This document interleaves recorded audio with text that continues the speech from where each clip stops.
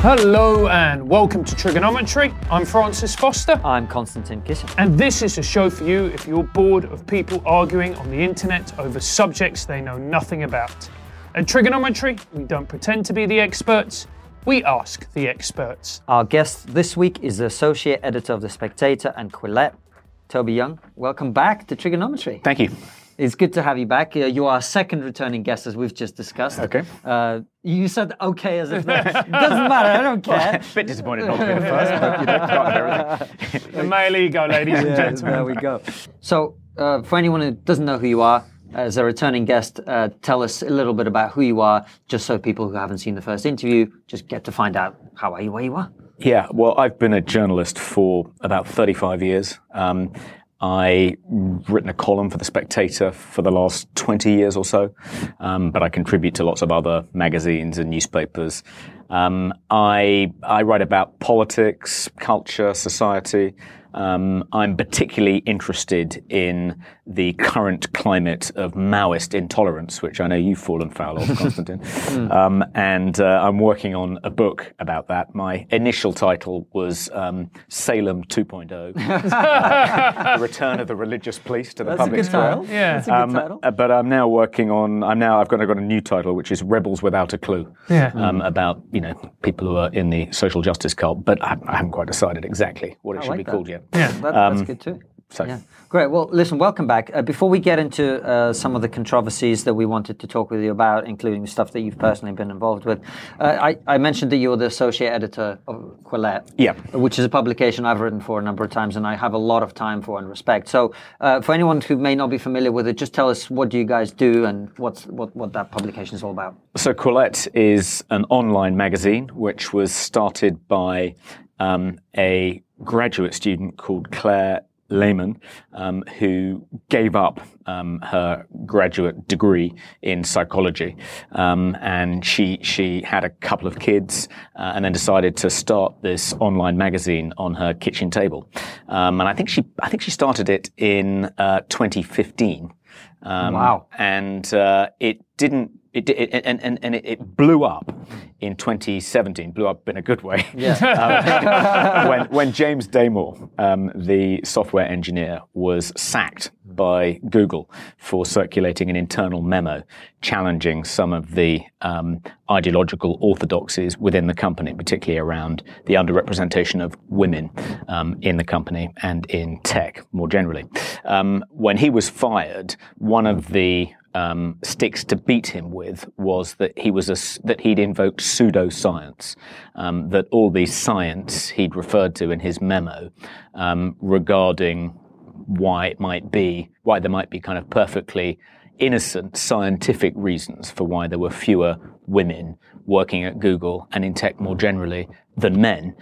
He was ridiculed for that, told that he was invoking pseudoscience, and this was just typical misogyny masquerading as science. And Quillette published 4 pieces by pretty eminent psychologists, essentially saying, no, he's got the science right. You may disagree with what he said, and there may be other reasons for objecting to what he said, but on scientific grounds, what he said is sound. There is a respectable body of literature, and he was actually echoing what is effectively mainstream consensus. And among those scientists was Jordan Peterson. Jeffrey Miller was another one. We've interviewed him a couple of months back. He's fantastic. And it blew up. And I think the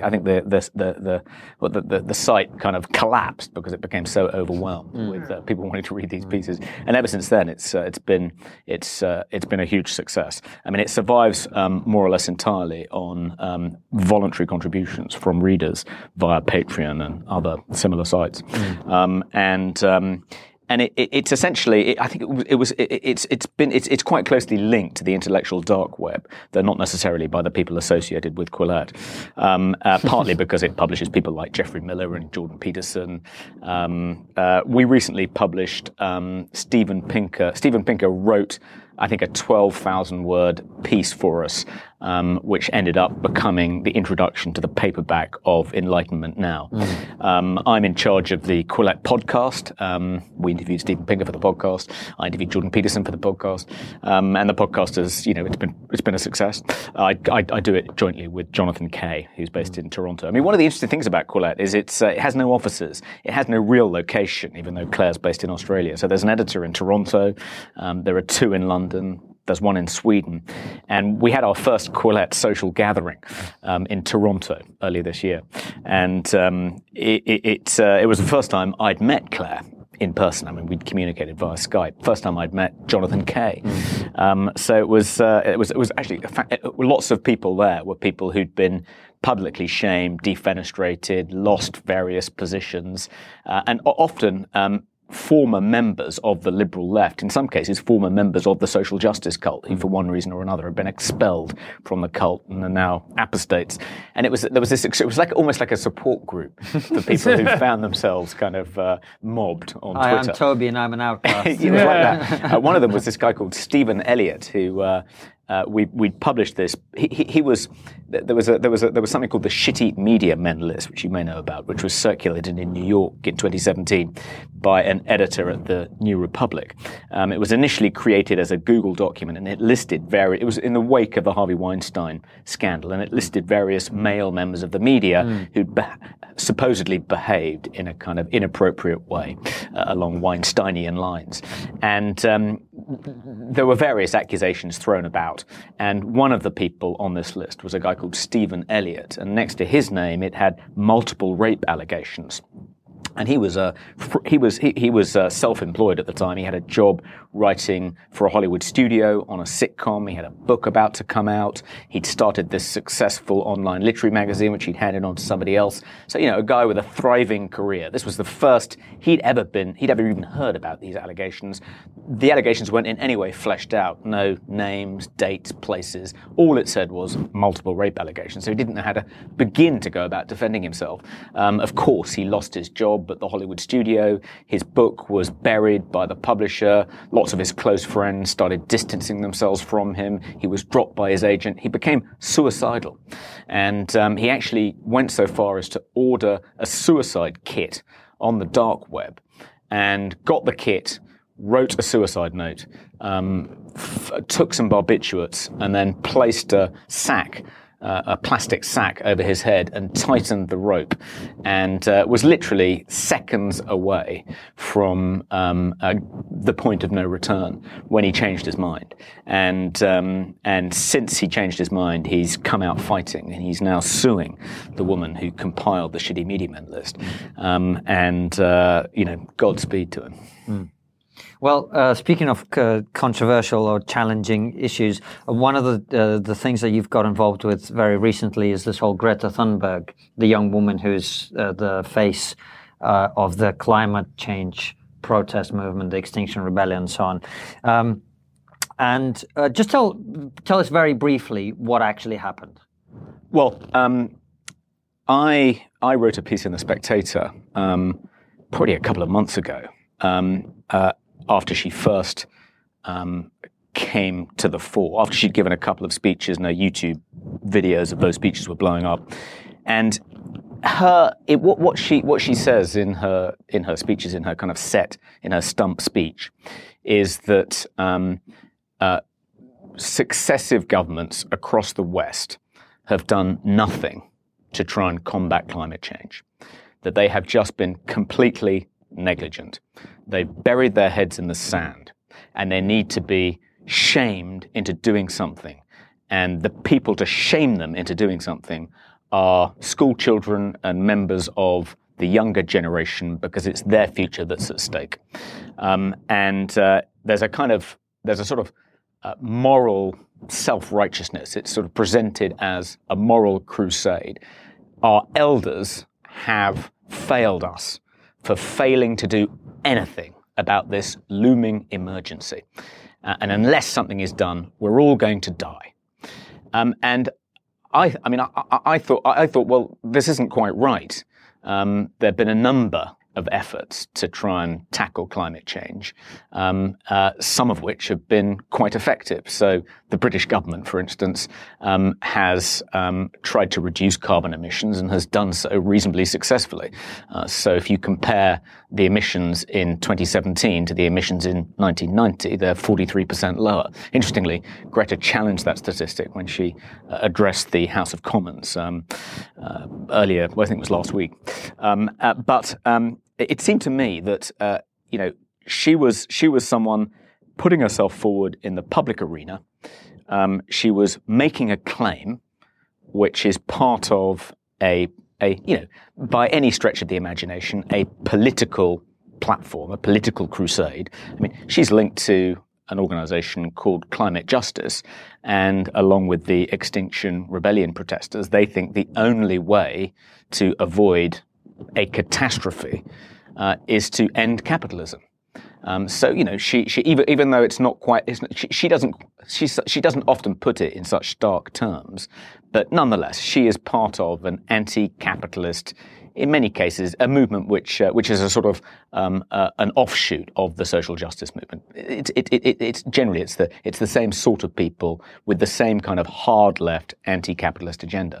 Now, I thought if she's putting herself forward in the public arena and she's making claims which are patently factually inaccurate, it's just not true that Western governments, particularly the British government, have done nothing to try and combat climate change. They've done something. You may not think it's enough. Perhaps it isn't enough, but that's a slightly different point, and it slightly undermines the whole kind of moral force of her argument if you acknowledge that actually they have tried to do something, it just hasn't been sufficient and they need to do more. Different point, much more nuanced. But she presents things in a very black and white way. Anyway, I thought it was fair enough to correct what I saw as factual errors. I mean, it seemed to me it was just straightforward fake news. And it's not as if she's the only person making these claims. Almost everyone who participated in the Extinction Rebellion protest made exactly the same claim and claimed to be on this kind of moral crusade in virtue of the fact that they were the only ones willing to confront this crisis, this looming catastrophe. Everyone else, and particularly older people, they didn't have the moral courage that these protesters have. A very unnuanced black and white point of view. Clearly wrong, based on fake news, on misinformation. And what she had said, and what she repeatedly does say, I thought was misleading. So I thought it was fair enough to challenge her on it.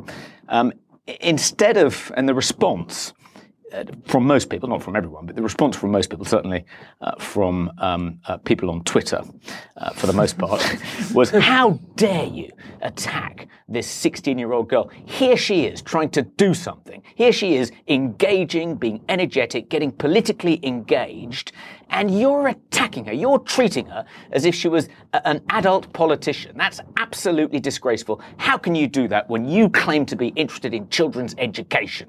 That was the sort of general gist of it.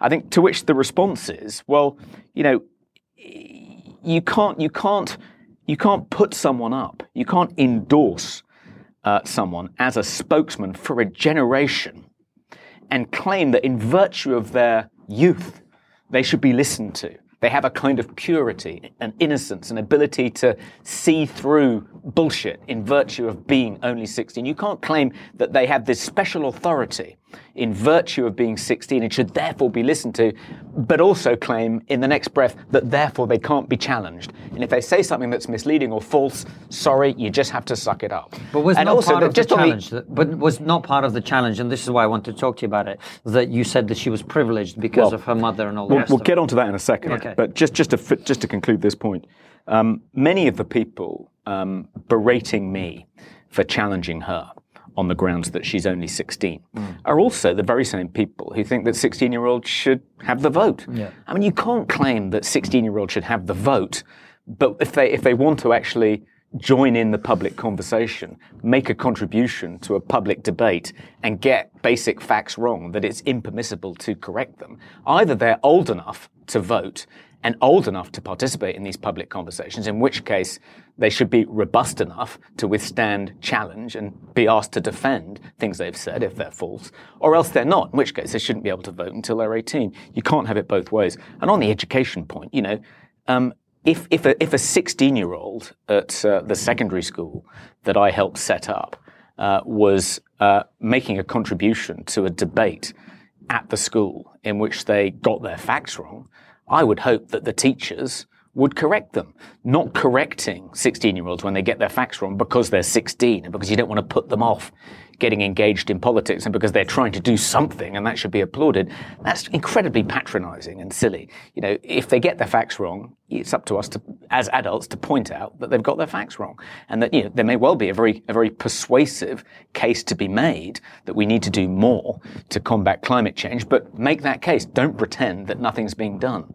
On the privilege point, so I got mobbed earlier this week on Twitter because Guido Fawkes, on the Guido Fawkes website, so this is a British political website, a blog, there was a story about how Greta's parents are reasonably well off. So her mother was a Eurovision Song Contest contestant on behalf of Sweden some years ago and is now, I think, a reasonably successful opera singer.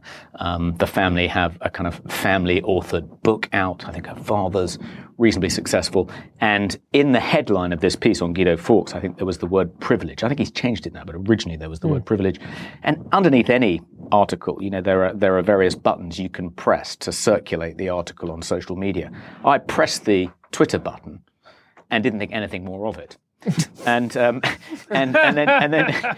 foolish, I know, Francis.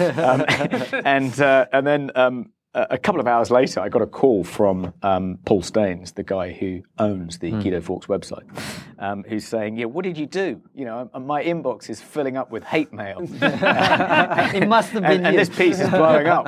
And I realised it's because you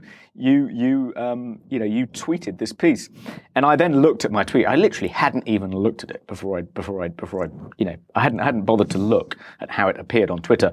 How it appeared on Twitter was something like, Greta Thunberg is from a privileged background or something to that effect. And it wasn't clear. I mean, the way Twitter's designed, one of the shortcomings of Twitter is it's not clear whether you are the author of the tweet or whether you're just retweeting something, or in this case, hitting the tweet button beneath an article, which sometimes it's obvious that you've just hit the tweet button below an article. You're not necessarily endorsing the views of that article. Sometimes it's not obvious, and it looks as though you're actually saying what the headline in the article says. And this was a case of that. And everyone just immediately, well, not everyone, but lots of people on Twitter, enough to get me trending, I think, in the UK. I got number 2, saying, How dare Toby Young, of all people, criticise Greta for being privileged when he's the son of a lord? My father was a Labour life peer. And you could, I did sort of tweet something, so how I wasn't actually endorsing this point of view. I merely effectively retweeted an article on Guido Fawkes. So someone, of course, no one sees that.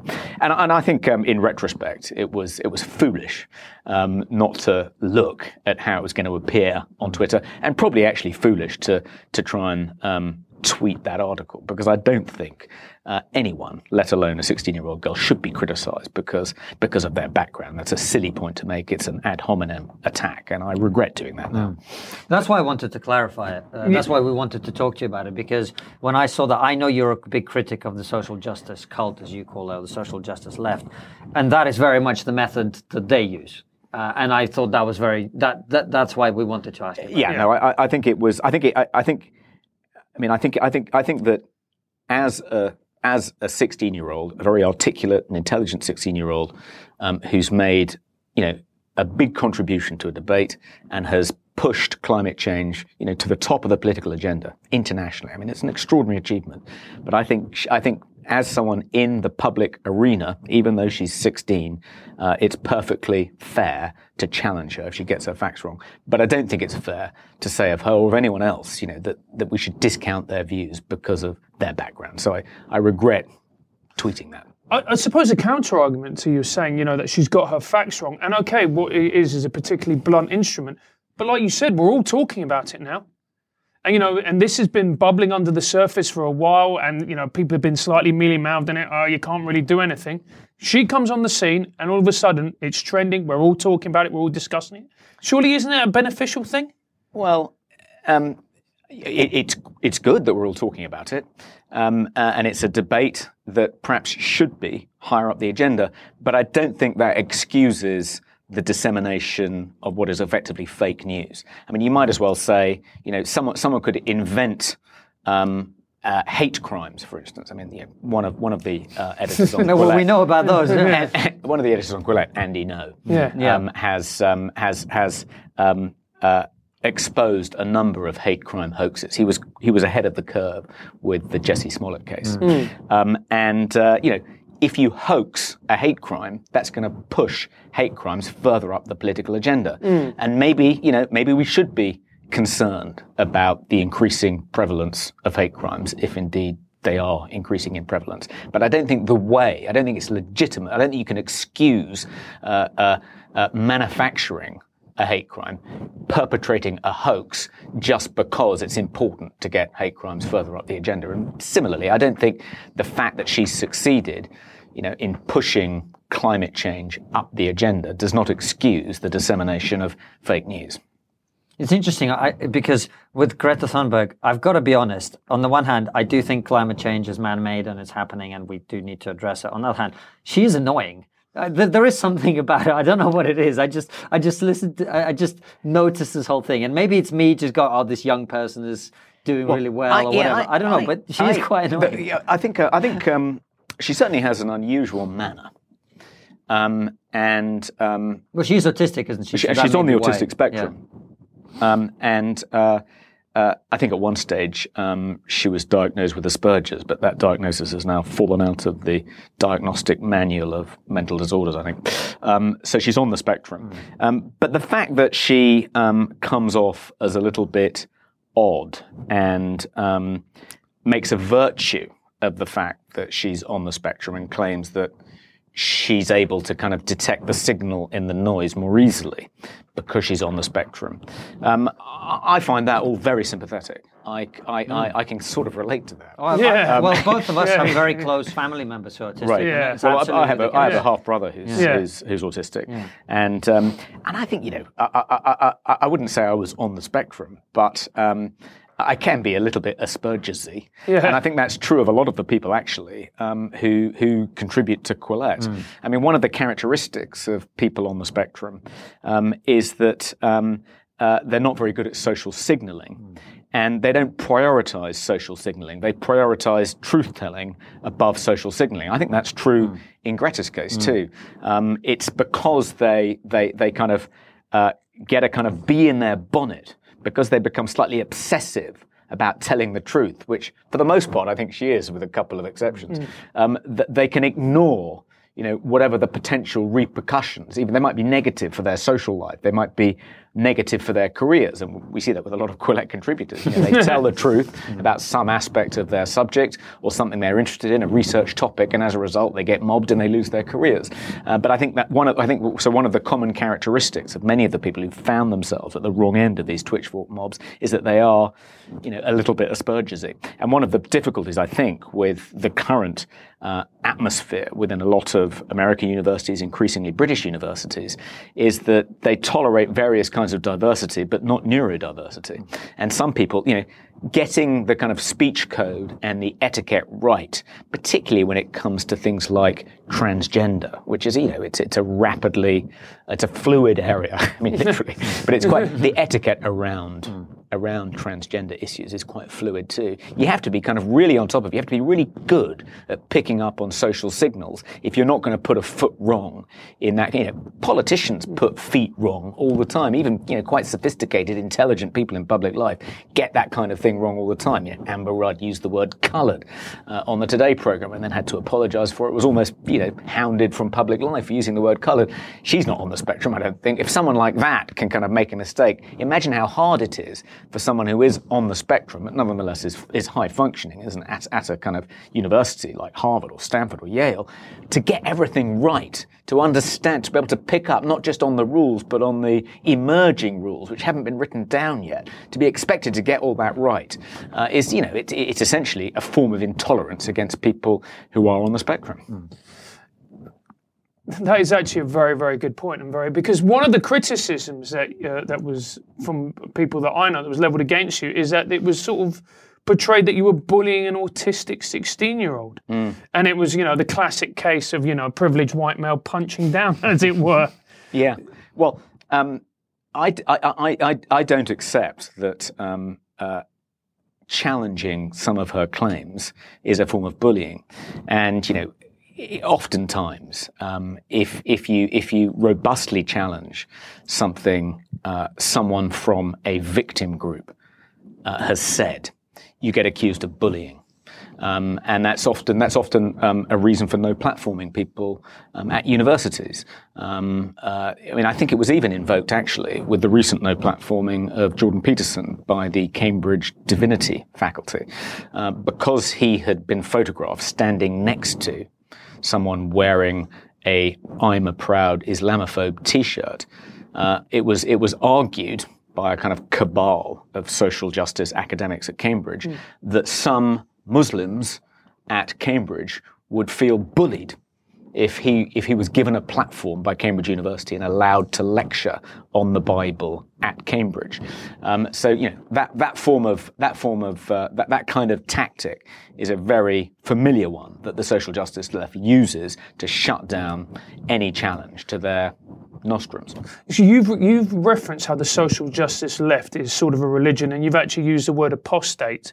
Could you just go into that a little bit more? What do you mean by that? As in, it's a sort of religion? I mean that, it takes on many of the characteristics of some of the world's great religions. So, for instance, there's a very clear moral code at the heart of it. I mean, it shifts around a bit, but generally speaking, it's a moral community. And people are constantly having to advertise their morality to prove their bona fides as members of that community. And they're constantly singling out people who are, they think, outside that community, members of the out-group, in order to consolidate their in-group identity. They identify members of the out-group and expel them, sometimes in quite brutal ways, or try and demonize them in quite brutal ways. They, like other religions, they have particular dress code. So, sometimes involves things which we would associate often with pagan religions, like piercings and body paintings. I see you've got a tattoo, Francis, but obviously doesn't apply to everyone with tattoos. But there's clearly a costume. There are various. I mean, I think you could say there are various forms of worship. There's a kind of, when you look at it was Andrew Sullivan, I think, in New York Magazine. He linked to the YouTube video of a group of protesters protesting against Charles Murray at Middlebury College in 2017. And they all got out a bit of paper and they started reciting what felt very much like a kind of religious liturgy. And then they all turned round in a kind of ritualized way to turn their backs on him at the same movement. It really felt like, I think, Andrew Sullivan called it one of George Orwell's smelly little orthodoxies. But it felt like a religious cult, and they looked like members of a religious cult who were kind of enthralled to a kind of form of mass hysteria, in the same way you would say Scientologists or the Westboro Baptist Church are kind of, slightly loopy. They seem loopy in the same way, in a sort of religious, in a fervent religious way. I think there's another respect in which it's quite religious, which is the belief in the kind of it's the evil eye. So in the voodoo religion in Haiti, there is this belief in the evil eye that you can put a hex on someone, and once you put that hex on someone, it kind of it sort of renders them unable to act. It means that they're kind of enervated and paralyzed in some way. Similarly, people think that whiteness has that effect on people, that if you don't apologize for your whiteness, just in virtue of being a privileged white person, that can kind of exert this kind of invisible oppressive force which can enervate and emasculate and paralyze non-white people. It almost looks like you're doing an invocation. Sorry, Francis. but often people in the social justice cult invoke this idea of invisible forces that we can't see, but which are out there exerting this toxic effect on people, like unconscious bias. the science kind of behind all this stuff is pretty threadbare. And finally, the respect, I think, in which it's probably most like a religion is that many members of the social justice cult set very little store by reason and rationality and logic. They often refer to those things as tools of white privilege, a way for privileged white men to preserve their dominance and their power. And that attack on reason, on the values of the Enlightenment, it takes the form of a kind of quasi-religious counter-Enlightenment project. I think the word cult is probably more accurate than religion. I'm certainly not the only person that's come up with this view. I mean, there's a guy called Michael Lindsay, who was one of the people who was involved in Sokal Squared, in which a number of grievance studies journals were hoaxed and made to publish kind of ridiculous articles to show up just how ridiculous some of the material being published in these grievance studies manuals. Also, there was one about sexism amongst dogs, rape culture amongst dogs in a car park in Portland or something. But he was one of the people involved in that, and he's produced this really interesting YouTube video in which he sort of looks in a very analytical way at whether or not it's appropriate to describe the kind of social justice movement as a religious cult, and his conclusion is that it is. And do you not think that unconscious bias exists in that we just want to be around people who sort of look like us and echo our same views? Do we not want that as human beings? Unconsciously? We sort of do, don't we, really? Well, I think, don't most of us want it consciously? I'm not sure that, I mean, the problem with, there's the way in which unconscious bias is exposed by diversity trainers who lead unconscious bias training sessions, not just in the public sector, but more and more widely in the private sector too. One of the most commonly used tools is something called the implicit association test, which was developed at Harvard. And in this test, you sit in a chair like Malcolm McDowell in A Clockwork Orange, and you're shown various images, and you have to kind of press kind of favorable, unfavorable, unfavorable. And the idea is that when you see an image of a black man, you're more likely to press unfavorable than favorable. It's not quite as crude as that, but almost as crude as that. And in this way, but because you're doing it so quickly and you're not given an opportunity to think about your responses, it supposedly reveals what you really think unconsciously. You're not given a chance to process it. You're just instinctively reacting, and in that way, supposedly betraying your unconscious bias. And people take this test, and then the tester then says, "Look, you've behaved in a racist way in these various respects. You must be unconsciously biased. Hopefully, you'll now be aware of that and be less biased in future."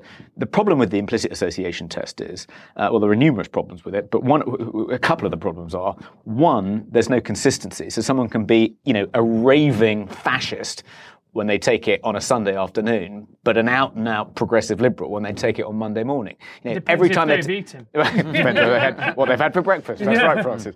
But the fact that it changes each time people take it suggests that it's not revealing anything constant about someone's unconscious. And also, there doesn't seem to be any correlation between how consciously racist people are and how unconsciously racist the test reveals themselves to be. So someone, a grand wizard in the Ku Klux Klan might get a better score than Jeremy Corbyn. Perhaps not a good example. No. He is a bit racist. Shows a picture of a rabbi test. A better score than David Lammy.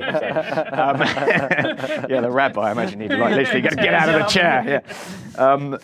But there doesn't seem to be any correlation between discriminatory and prejudicial behaviour and your score on the IAT. So it's basically, there is, if it's something invisible that they're trying to measure, something that people aren't aware of and not necessarily going to kind of publicly disclose, it's very, very hard to measure. And it feels to me like an invisible force being invoked by members of the social justice cult to try and justify their claim that society is riddled with systemic racism and sexism and homophobia and transphobia, even though all the public surveys that try and measure those things by actually asking people questions like, would you object if a Muslim moved in next door to you? Would you object if a close family member married an African American and so forth? All those surveys suggest that racism, homophobia, sexism, transphobia are all rapidly declining and have all hugely declined in the last 25 years or so, particularly in the UK, interestingly, but also in the US. So what do you do with this? If you're kind of invested in claiming that, America and Britain are riddled with systemic racism and sexism and homophobia, and you're confronted with this evidence showing that actually it's been massively declining over the past 25 years, you can't just say, oh, well, job done, move on to something else. You say, no, this only measures people's conscious prejudice. There's something else called unconscious prejudice, and that remains, that's worse than it ever was, And how do I prove it? By inventing this ridiculous test, which is completely bogus. I suppose a counter-argument to that is, for instance, you see something like what happened with Windrush, where you have people of Caribbean origin who've been in this country for 50 years or whatever it may be, and all of a sudden they're being told that they have to go back and they have to return, when in fact they are and should be British citizens. Yeah. Or the fact that we've seen in racism in football, the problem. So I take on board your point, but it still seems to me there is still problems in this. I don't know. No one would dispute that that there are still pockets of racism, pockets of homophobia. There are still some people who are openly misogynistic. No one would dispute that. I think what's at issue is it worse now than it's ever been before? And that seems to be a central tenet of the kind of social justice case. It's worse than it's ever been. And unless fascism is about to triumph, unless we man the barricades, comrades, unless we deplatform people like Toby Young, another Hitler is going to come to power. Let's act now. Let's get out into the streets, and that's the claim, that it's getting worse and it's about to kind of go beyond the point of no return, and action has to be taken now, a bit like the climate change case. So no one's disputing that these things still exist and there is still some work to be done. What I'm disputing is that they've got worse. In fact, by every respectable, robust measure, attitudes have improved dramatically and populations have become much more liberal across the Anglosphere.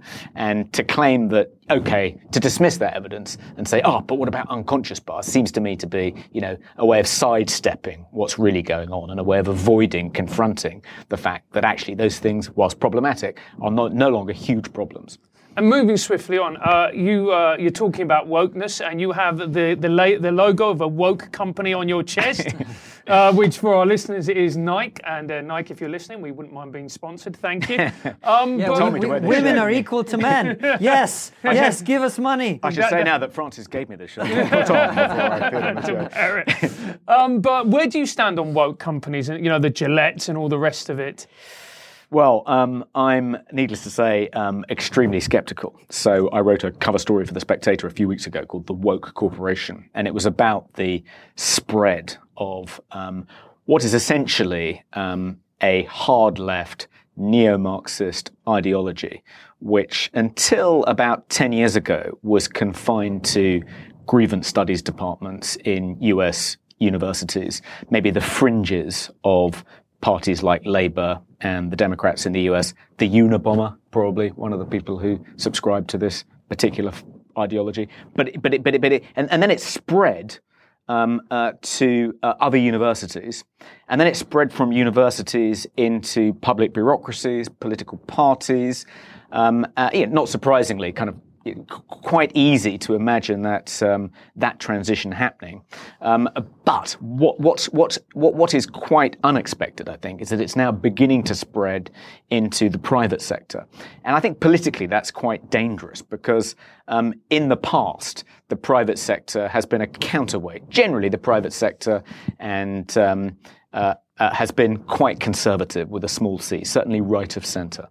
And rich folks in the private sector, large corporations, have sponsored right of centre think tanks, right of centre magazines, and so forth, and have provided a counterweight to the kind of liberal progressive ideology of the public sector.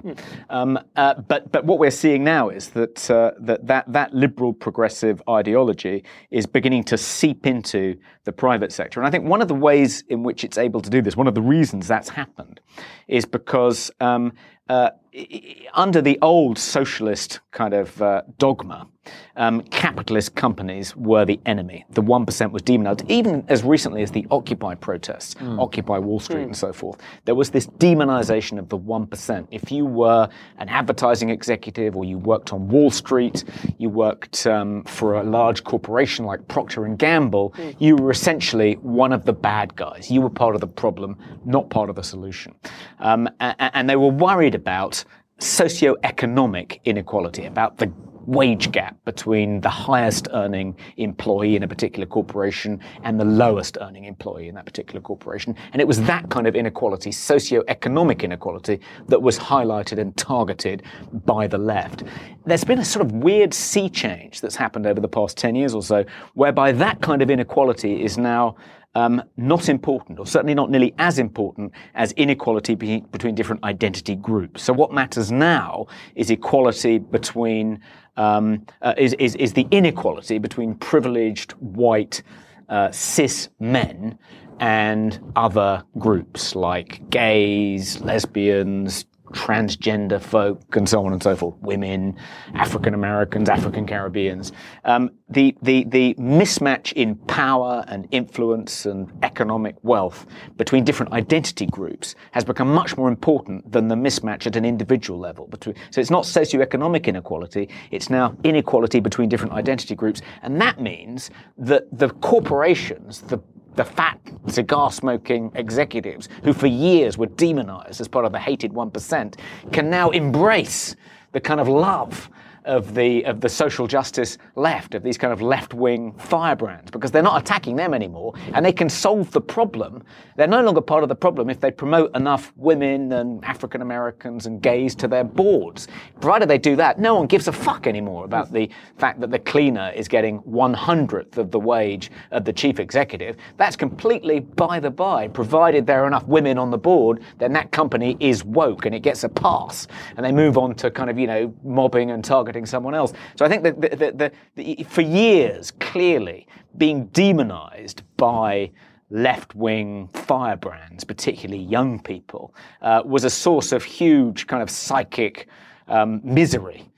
For psychological misery for the kind of members of the 1%. And now the opportunity to kind of get this kind of warm kind of flood of approval from these people. It's almost like, the middle-aged man who is used to being kind of attacked by his 16-year-old daughter at the breakfast table, he's suddenly able to say to her, yes, well, it may be that I'm part of a multinational global corporation which employs people in sweatshops in Indonesia to produce T-shirts that are sold on high streets. And it may well be that, the cleaners at our company work for below minimum wage because we worked out a way to avoid minimum wage legislation because we're that clever. But nonetheless, there are 3 women on our board. There are 4 gay people on our board. We've given money to mermaids. At which point the daughter says, "That's great, Dad. Great." Suddenly he gets that approval of his daughter. She's no longer attacking him for being part of the problem. He's now part of the solution. But one of the things that strikes me as so odd, and there's a lot of truth, I think, in what you've said, is that these adverts are incredibly unpopular, particularly often with the people who buy the fucking product. I mean, look at Gillette. There's no need to swear. There isn't need to swear. Shut the fuck up. When you put the podcast online, I've discovered you're going to have to tick the unclean box now. Oh, are we? Yeah. We've always been Limit He's your all audience. right. He's Russian. He's unclean anyway. Ideologically, if nothing else. But they're incredibly unpopular with the people who are buying the product. I mean, for Gillette to make an advert essentially slamming men who shave, that makes very little sense. And you look at the like to dislike ratio on YouTube on some of these videos. I think Francis and I would go and make a suicide pact if that happened to us. I think there are. I think it's you're absolutely right. And one of the reasons I think the Brexit Party is likely to sweep the board at the forthcoming European Parliament elections is because I don't think it's as though the silent majority has been just completely shut out of the kind of public conversation. And people imagine that if you're robustly pro-Brexit, that somehow makes you alt-right or worse, far right, but nonetheless puts you completely beyond the pale. Lots of people who, for perfectly respectable, understandable reasons, are pro-Brexit, resent being shut out in this way, and I think they're gonna signal that resentment. They're gonna show what they feel about this by voting for the Brexit Party in large numbers next month. But you're absolutely right, and I think one of the reasons for that is partly because the executives of these woke corporations exist in tiny bubbles. They don't. And I think they're just not aware of the extent to which they are completely disconnected from their customers. And often you see the consequence of this, which is that it's beginning to happen amongst liberal arts colleges in the US. So at the University of Mississippi, which was where there was the first outbreak of kind of social justice rage on campus. There were various kind of hate crimes, and there were massive protests, and they went on for days. And of course, the university administration completely capitulated to the mob. And as a result, enrollment at that particular university has fallen off a cliff. You see the same thing at Middlebury. Since the flare-up over Charles Murray's speech and the cultists appearing in that YouTube video, enrollment at Middlebury has fallen, and some liberal arts colleges, some of the smaller liberal arts colleges in the US, are actually going bust, which has given rise to the phrase "go woke, go broke." Now, it may be a while before Procter & Gamble, who own Gillette, goes broke. But I think we're going to see a lot of companies get a nasty shock when they realize just how unpopular this kind of virtue signaling, kind of racial self-flagellation and denigration of masculinity is with their kind of customer bases. Well, you saw that cafe in Australia which charged men 18% more. It went bankrupt. The toxic masculinity tax. Yeah. Go woke, go Men broke. are the only ones who can afford it. I mean, one of the interesting things is, since Quillette started, since I've been involved with Quillette, a number of woke alternatives to Quillette have sprung up. Yeah. Some of them have a particular kind of anti-misogynistic theme. Others are quite kind of Corbynesque in their outlook, and they've all in the last couple of years, I've seen at least half a dozen of these kind of woke alternatives to Quillette spring up and then go broke, whereas Quillette is just going from strength to strength. We always, and this is something that I've always meant to ask you, people bandying around this term alt-right. There's now alt-right adjacent.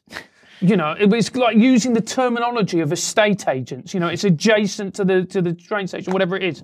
What is the alt-right? I don't even know anymore. I don't even know what it's like. It's like the term populist. It's just a kind of all-purpose term of abuse that liberals use to describe people who hold opinions that they don't approve of.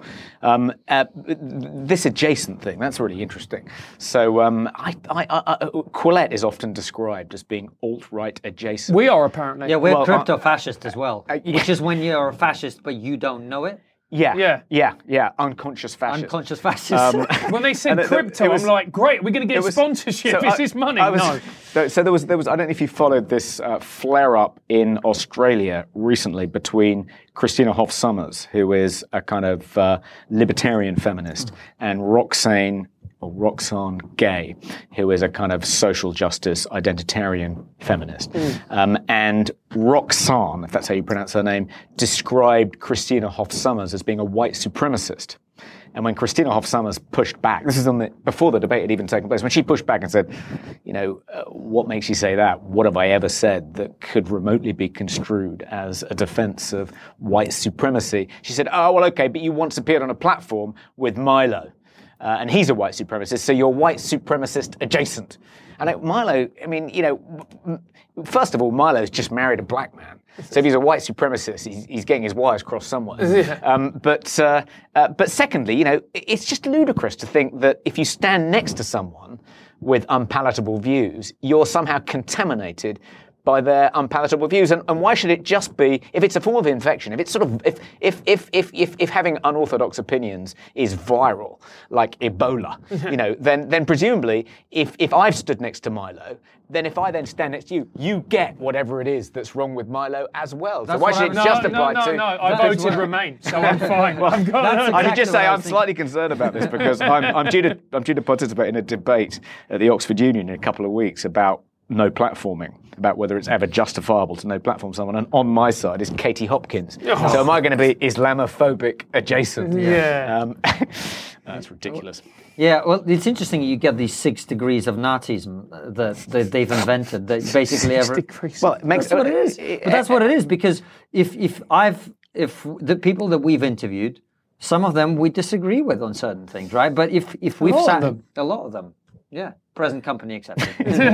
Thank you. No, but you know what I mean. Like, and there'll be things we disagree with you about, but we just try and have that conversation. But if the mere fact of being in the same room as someone renders you untouchable, because they've got this infection, it's ludicrous. I mean, I think it's part of the. It's part of the rationale for no platforming people, that if you provide them with a platform, then you're conferring legitimacy on the points of view that they espouse. So if you disapprove of their points of view, then you oughtn't to give them a platform, and that includes having them as guests on podcasts like this. I mean, there are so many things wrong with that argument, but I think the most effective counter-argument is to say, well, if Joseph McCarthy hadn't been given a platform by CBS News, if he hadn't been publicly challenged over his claims, vastly inflated claims about the penetration of US public life by communist agents, he never would have fallen off his pedestal. It was only because he was given a platform by CBS News and confronted and actually, forced to acknowledge that what he was saying was largely bollocks, that McCarthyism then imploded as a kind of political force in the United States. Just ridiculous. I always remember when Nick Griffin went on Question Time and he just looked like an absolute buffoon. Yeah. For people who don't know, Nick Griffin was a leader of the British National Party, and he just looked like an idiot. He was just outclassed and outthought by every single person he was up against, and it was embarrassing. Yeah, I mean, Tommy Robinson, good example. Someone who's routinely no platform, someone considered beyond the pale, not someone who is regarded as entitled to participate in these kind of public debates. As a result, he's become this kind of cult figure. He's standing as an independent in the forthcoming European Parliament elections. If he'd been given a platform, he would have faded out long ago. Yeah. That's an interesting argument. I never thought about it like that, because Tommy Robinson, a lot of people want us to interview him, and we've not done that and consciously stayed away from that. That's an interesting point. I never thought about it like that. Anyway, this is just me. I should have just done that bit in my head. I should have just done that bit in my head. Listen, there's a bunch of other stuff we wanted to talk about. Roger Scruton was an interesting thing that's happened recently. Tell us about that and your thoughts about that. Yeah, so Roger Scruton, for those of your viewers and listeners who aren't aware, is a 75-year-old conservative philosopher, probably the most well-known and celebrated conservative philosopher currently living. He's written over 50 books, including several books about conservatism. He started this magazine called the Salisbury Review and edited it for many years. He's been a visiting professor at a number of universities, including, I think, Oxford. And he was appointed to a government body. It was a minor appointment, it was an unpaid position. He was made the chair of something called the Building Better, Building Beautiful Commission, which was trying to see how public housing, the appearance of public housing could be improved, how public housing more generally could be improved. And he was appointed last November. And as soon as he was appointed, various offence archaeologists started trawling through everything he'd ever said or written, dating back, 30 years, to try and find evidence that he wasn't a fit and proper person to serve on this public body. Exactly the same as what happened to me at the beginning of 2018. And BuzzFeed in particular kind of dug up quite a few things. And these were all thrown at him, and pressure was put on the Conservative government back then in November to defenestrate him. And the pressure was resisted. I thought he was a goner, partly because of the way the government had more or less kind of folded at the slightest whiff of gunfire when I came under attack. But no, they decided to stand firm in Roger's case, and he survived that onslaught. About a few weeks ago, he agreed to be interviewed by the New Statesman. And he used to be the wine critic of the New Statesman, so he wasn't expecting to be stitched up. He gave an interview to this guy called George Eaton, who's the deputy editor of the New Statesman. And before the interview was available on the newsstands, I think it may have been available online, George Eaton posted a series of tweets in which he had quote mined things Roger had said in the course of giving this interview to the New Statesman and made it sound as though he was doubling down on some of these supposedly offensive things that had been dug up by the offence archaeologists in November, and also adding to them.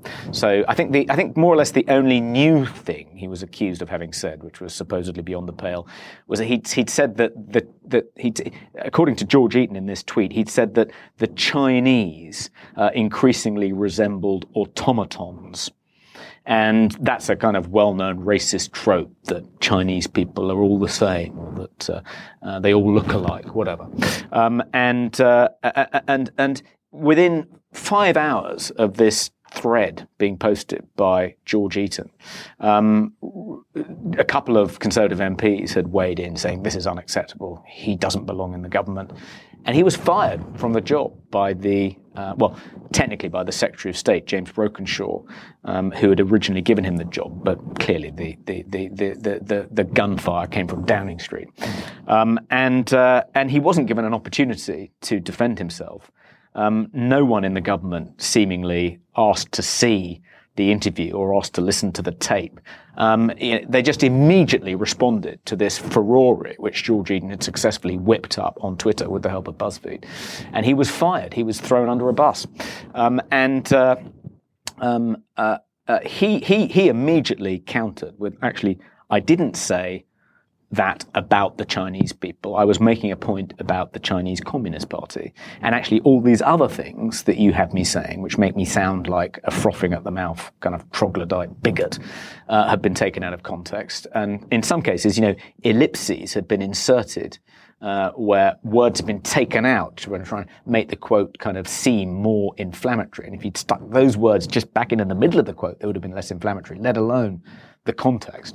And for a long time, me and other people, Douglas Murray, have been trying to exert pressure on the New Statesman to release the audio tape of the interview between George Eaton and Roger Scruton, so we can see for ourselves whether he was quote mined, whether these quotes were taken out of context, or whether this actually George Eaton was fairly summarising what he'd said. And someone anonymous, for a long time, the Statesman resisted. And then someone anonymously sent the tape to Roger Scruton, emailed Roger Scruton the audio file, and the audio file completely exonerates him. Shock. And Douglas Murray has written the cover story on this week's Spectator,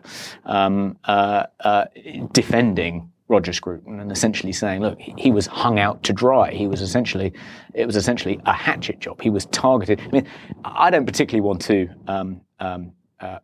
pillory George Eaton for this behaviour. I mean, maybe he thought he was doing his job. He's reasonably young. It was a mistake. I don't think he should, his career should be ended as a result of this. But one of the things which casts him in a particularly bad light is that when Roger Scruton was fired, he then posted a picture of himself on Instagram swigging champagne out of a bottle, and the caption was something like, the feeling you get when you get racist, homophobic government advisor Roger Scruton fired. Now he quickly took that down.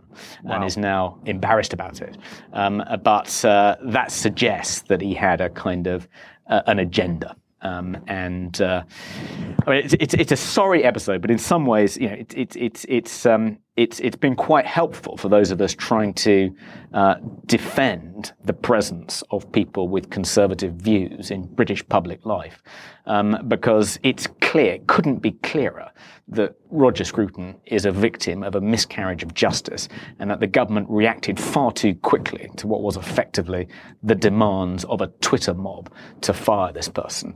And now I think very embarrassed about having not kind of waited a bit and actually asked him for an explanation, and perhaps asked the New Statesman to see the recording before making a decision about what to do with him. So hopefully, I mean, I don't have too much hope for this, but hopefully it'll make it just that little bit harder for the government and other public institutions to fire people at the behest of Twitter mobs without any kind of due process. This is what worries me, because if this is the length to which the government is prepared to go, where they instantly jump on anything like that and they get and they fire people for a perception of wrongdoing, then where are we going to be when this white paper that we mentioned briefly, where essentially the government is trying to regulate the internet in a very harsh and draconian way, where we're going to be then? Well, the really worrying thing about this is that the people, the government behaving in this incredibly intolerant, skittish way and doing the bidding of what are effectively a tiny minority of social justice activists on Twitter. If this government, which is a conservative government, is behaving like this, God knows what it'll be like if Jeremy Corbyn ever gets into Downing Street. And one of the kind of alarming dimensions of this, as you say, is that the government a few weeks ago published a white paper, which is what the government does before it actually introduces a bill in Parliament. So we know that the contents of the white paper are going to find their way into the bill. A white paper setting out its proposals for regulation of the internet, and the paper was called Online Harms. And it's not clear whether a new regulator is going to be created by this Act of Parliament in due course, or whether an existing regulator, probably Ofcom, will just be empowered to regulate the internet. But Sajid Javid, the Home Secretary, boasted on the day that this white paper was published that Britain was going to have the toughest internet regulations in the world. You're thinking, what? Tougher than Saudi Arabia? Tougher than China? Tougher than Turkey? I'm not sure that's something a conservative Home Secretary should be boasting about. But if you look in, I actually read this white paper and drilled down into the detail and wrote about it for The Spectator. And it's absolutely horrifying. So one of the things this regulator wants internet companies to do is to stop cyberbullying, to stop fake news, to stop offensive material appearing on their platforms. This is all kind of falls under the general heading of harms, and it doesn't in any way define what might be considered offensive, what might be considered fake news or cyberbullying. It just says this is what we'll expect you to prohibit on platforms like Facebook, Twitter, Instagram. And the penalties proposed in this white paper for these social media companies that fail to comply with this new code of practice are unbelievably draconian. So they'll be able to, the new regulator will be able to fine a company like Facebook 5% of its global annual turnover. Well, it's about time they paid some tax. Well, yeah, maybe they should pay tax, but they shouldn't be taxed for allowing me to post something on Facebook. But also, the executives of companies like Facebook and Twitter will be jailed if they allow this harmful material undefined to appear on their platforms. So I can post something offensive to get Mark Zuckerberg in jail? Yeah, I mean, sounds great to me. I'm down. It's not great. I mean, it's not great for a number of reasons. I mean, you can joke about it, but one of the most ominous passages in this white paper was that it will expect social media platforms to prohibit speech which is legal, but which nevertheless may be harmful. So, they're not just going to be expected to enforce the law when it comes to what is and isn't prohibited. And by the way, the law is incredibly draconian, as we've seen with the kind of police arresting people like Count Duncan.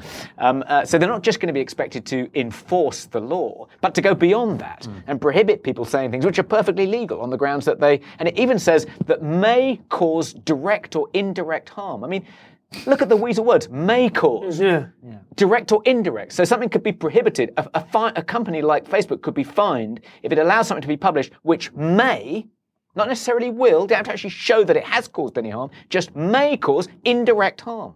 I mean, it's so woolly, so incredibly subjective and capacious.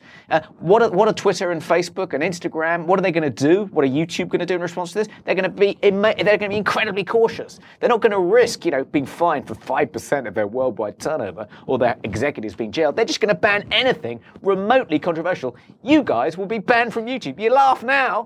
You won't be allowed on YouTube. The owners of Mark Zuckerberg won't allow you on YouTube. Well, can I just say it's been an absolute pleasure and a privilege to have been doing trigonometry for exactly 1 year. It is now over, and thank you for... we have time for one more question. Right, and the question that we always finish with is, what is the one thing that people aren't talking about, but we really should be talking about? Climate change. One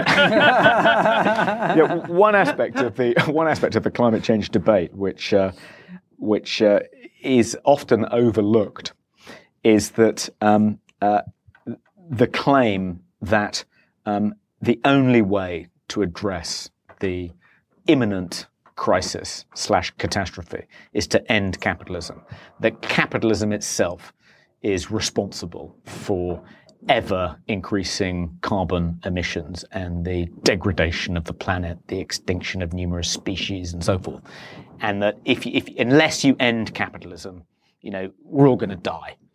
And that's simply not true. So, I think I pointed out earlier that the level of carbon emissions in the UK is now 43% what it was in 1990. But in that same period, the British economy has grown by 2/3.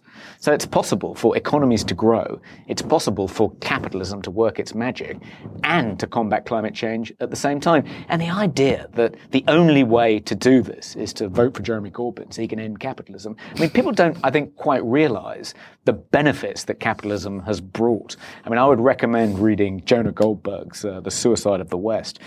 He talks about capitalism, the invention of capitalism, the Industrial Revolution, as a miracle.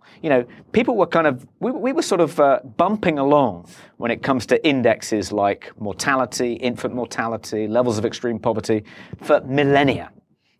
Nothing was really changing for millennia. People were, before capitalism came along, the average person was in pain 50% of the time. The average lifespan was 45, if that. More than half of children born died before they got to the age of 1. A vast majority of the world's population lived in extreme poverty and had to walk miles just to get water. In some parts of Africa, they still do.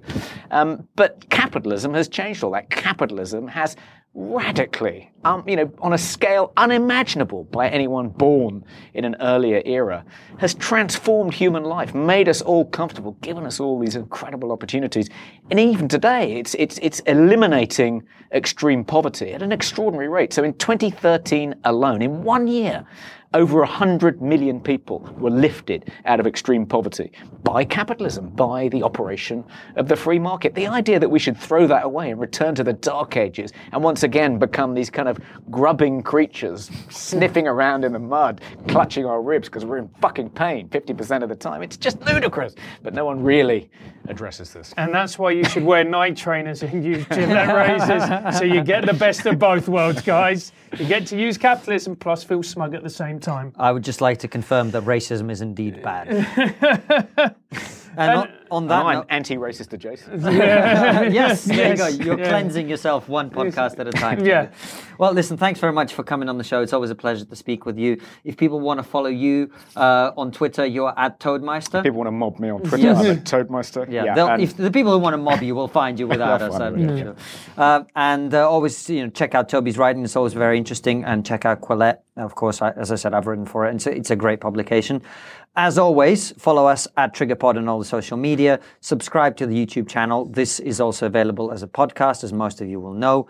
And the final thing is, Francis, tell them about being unsubscribed. Yes, we have had numerous complaints of people saying that have been subscribed. Even people say, I've been unsubscribed, I've subscribed again, and they've unsubscribed. Shadow banning. Yes, exactly. So what we need you to do, if that happens, could you please take a photo of it, send it to us, and then we will tweet Twitter, we will tweet YouTube, and they will ignore us, as they always do.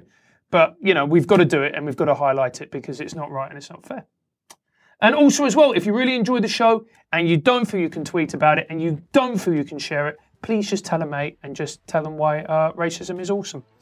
Okay, and on that note, keep spreading the hate and we'll see you soon.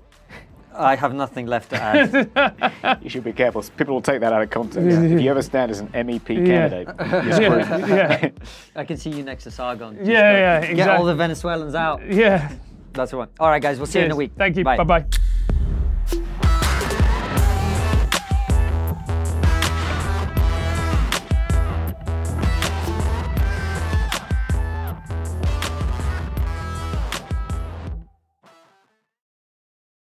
Before you go, consider joining our exclusive member feed. As a member, you'll get ad-free and extended interviews. Click the membership link in the podcast description or find the exclusive episodes link on your podcast listening app to join us.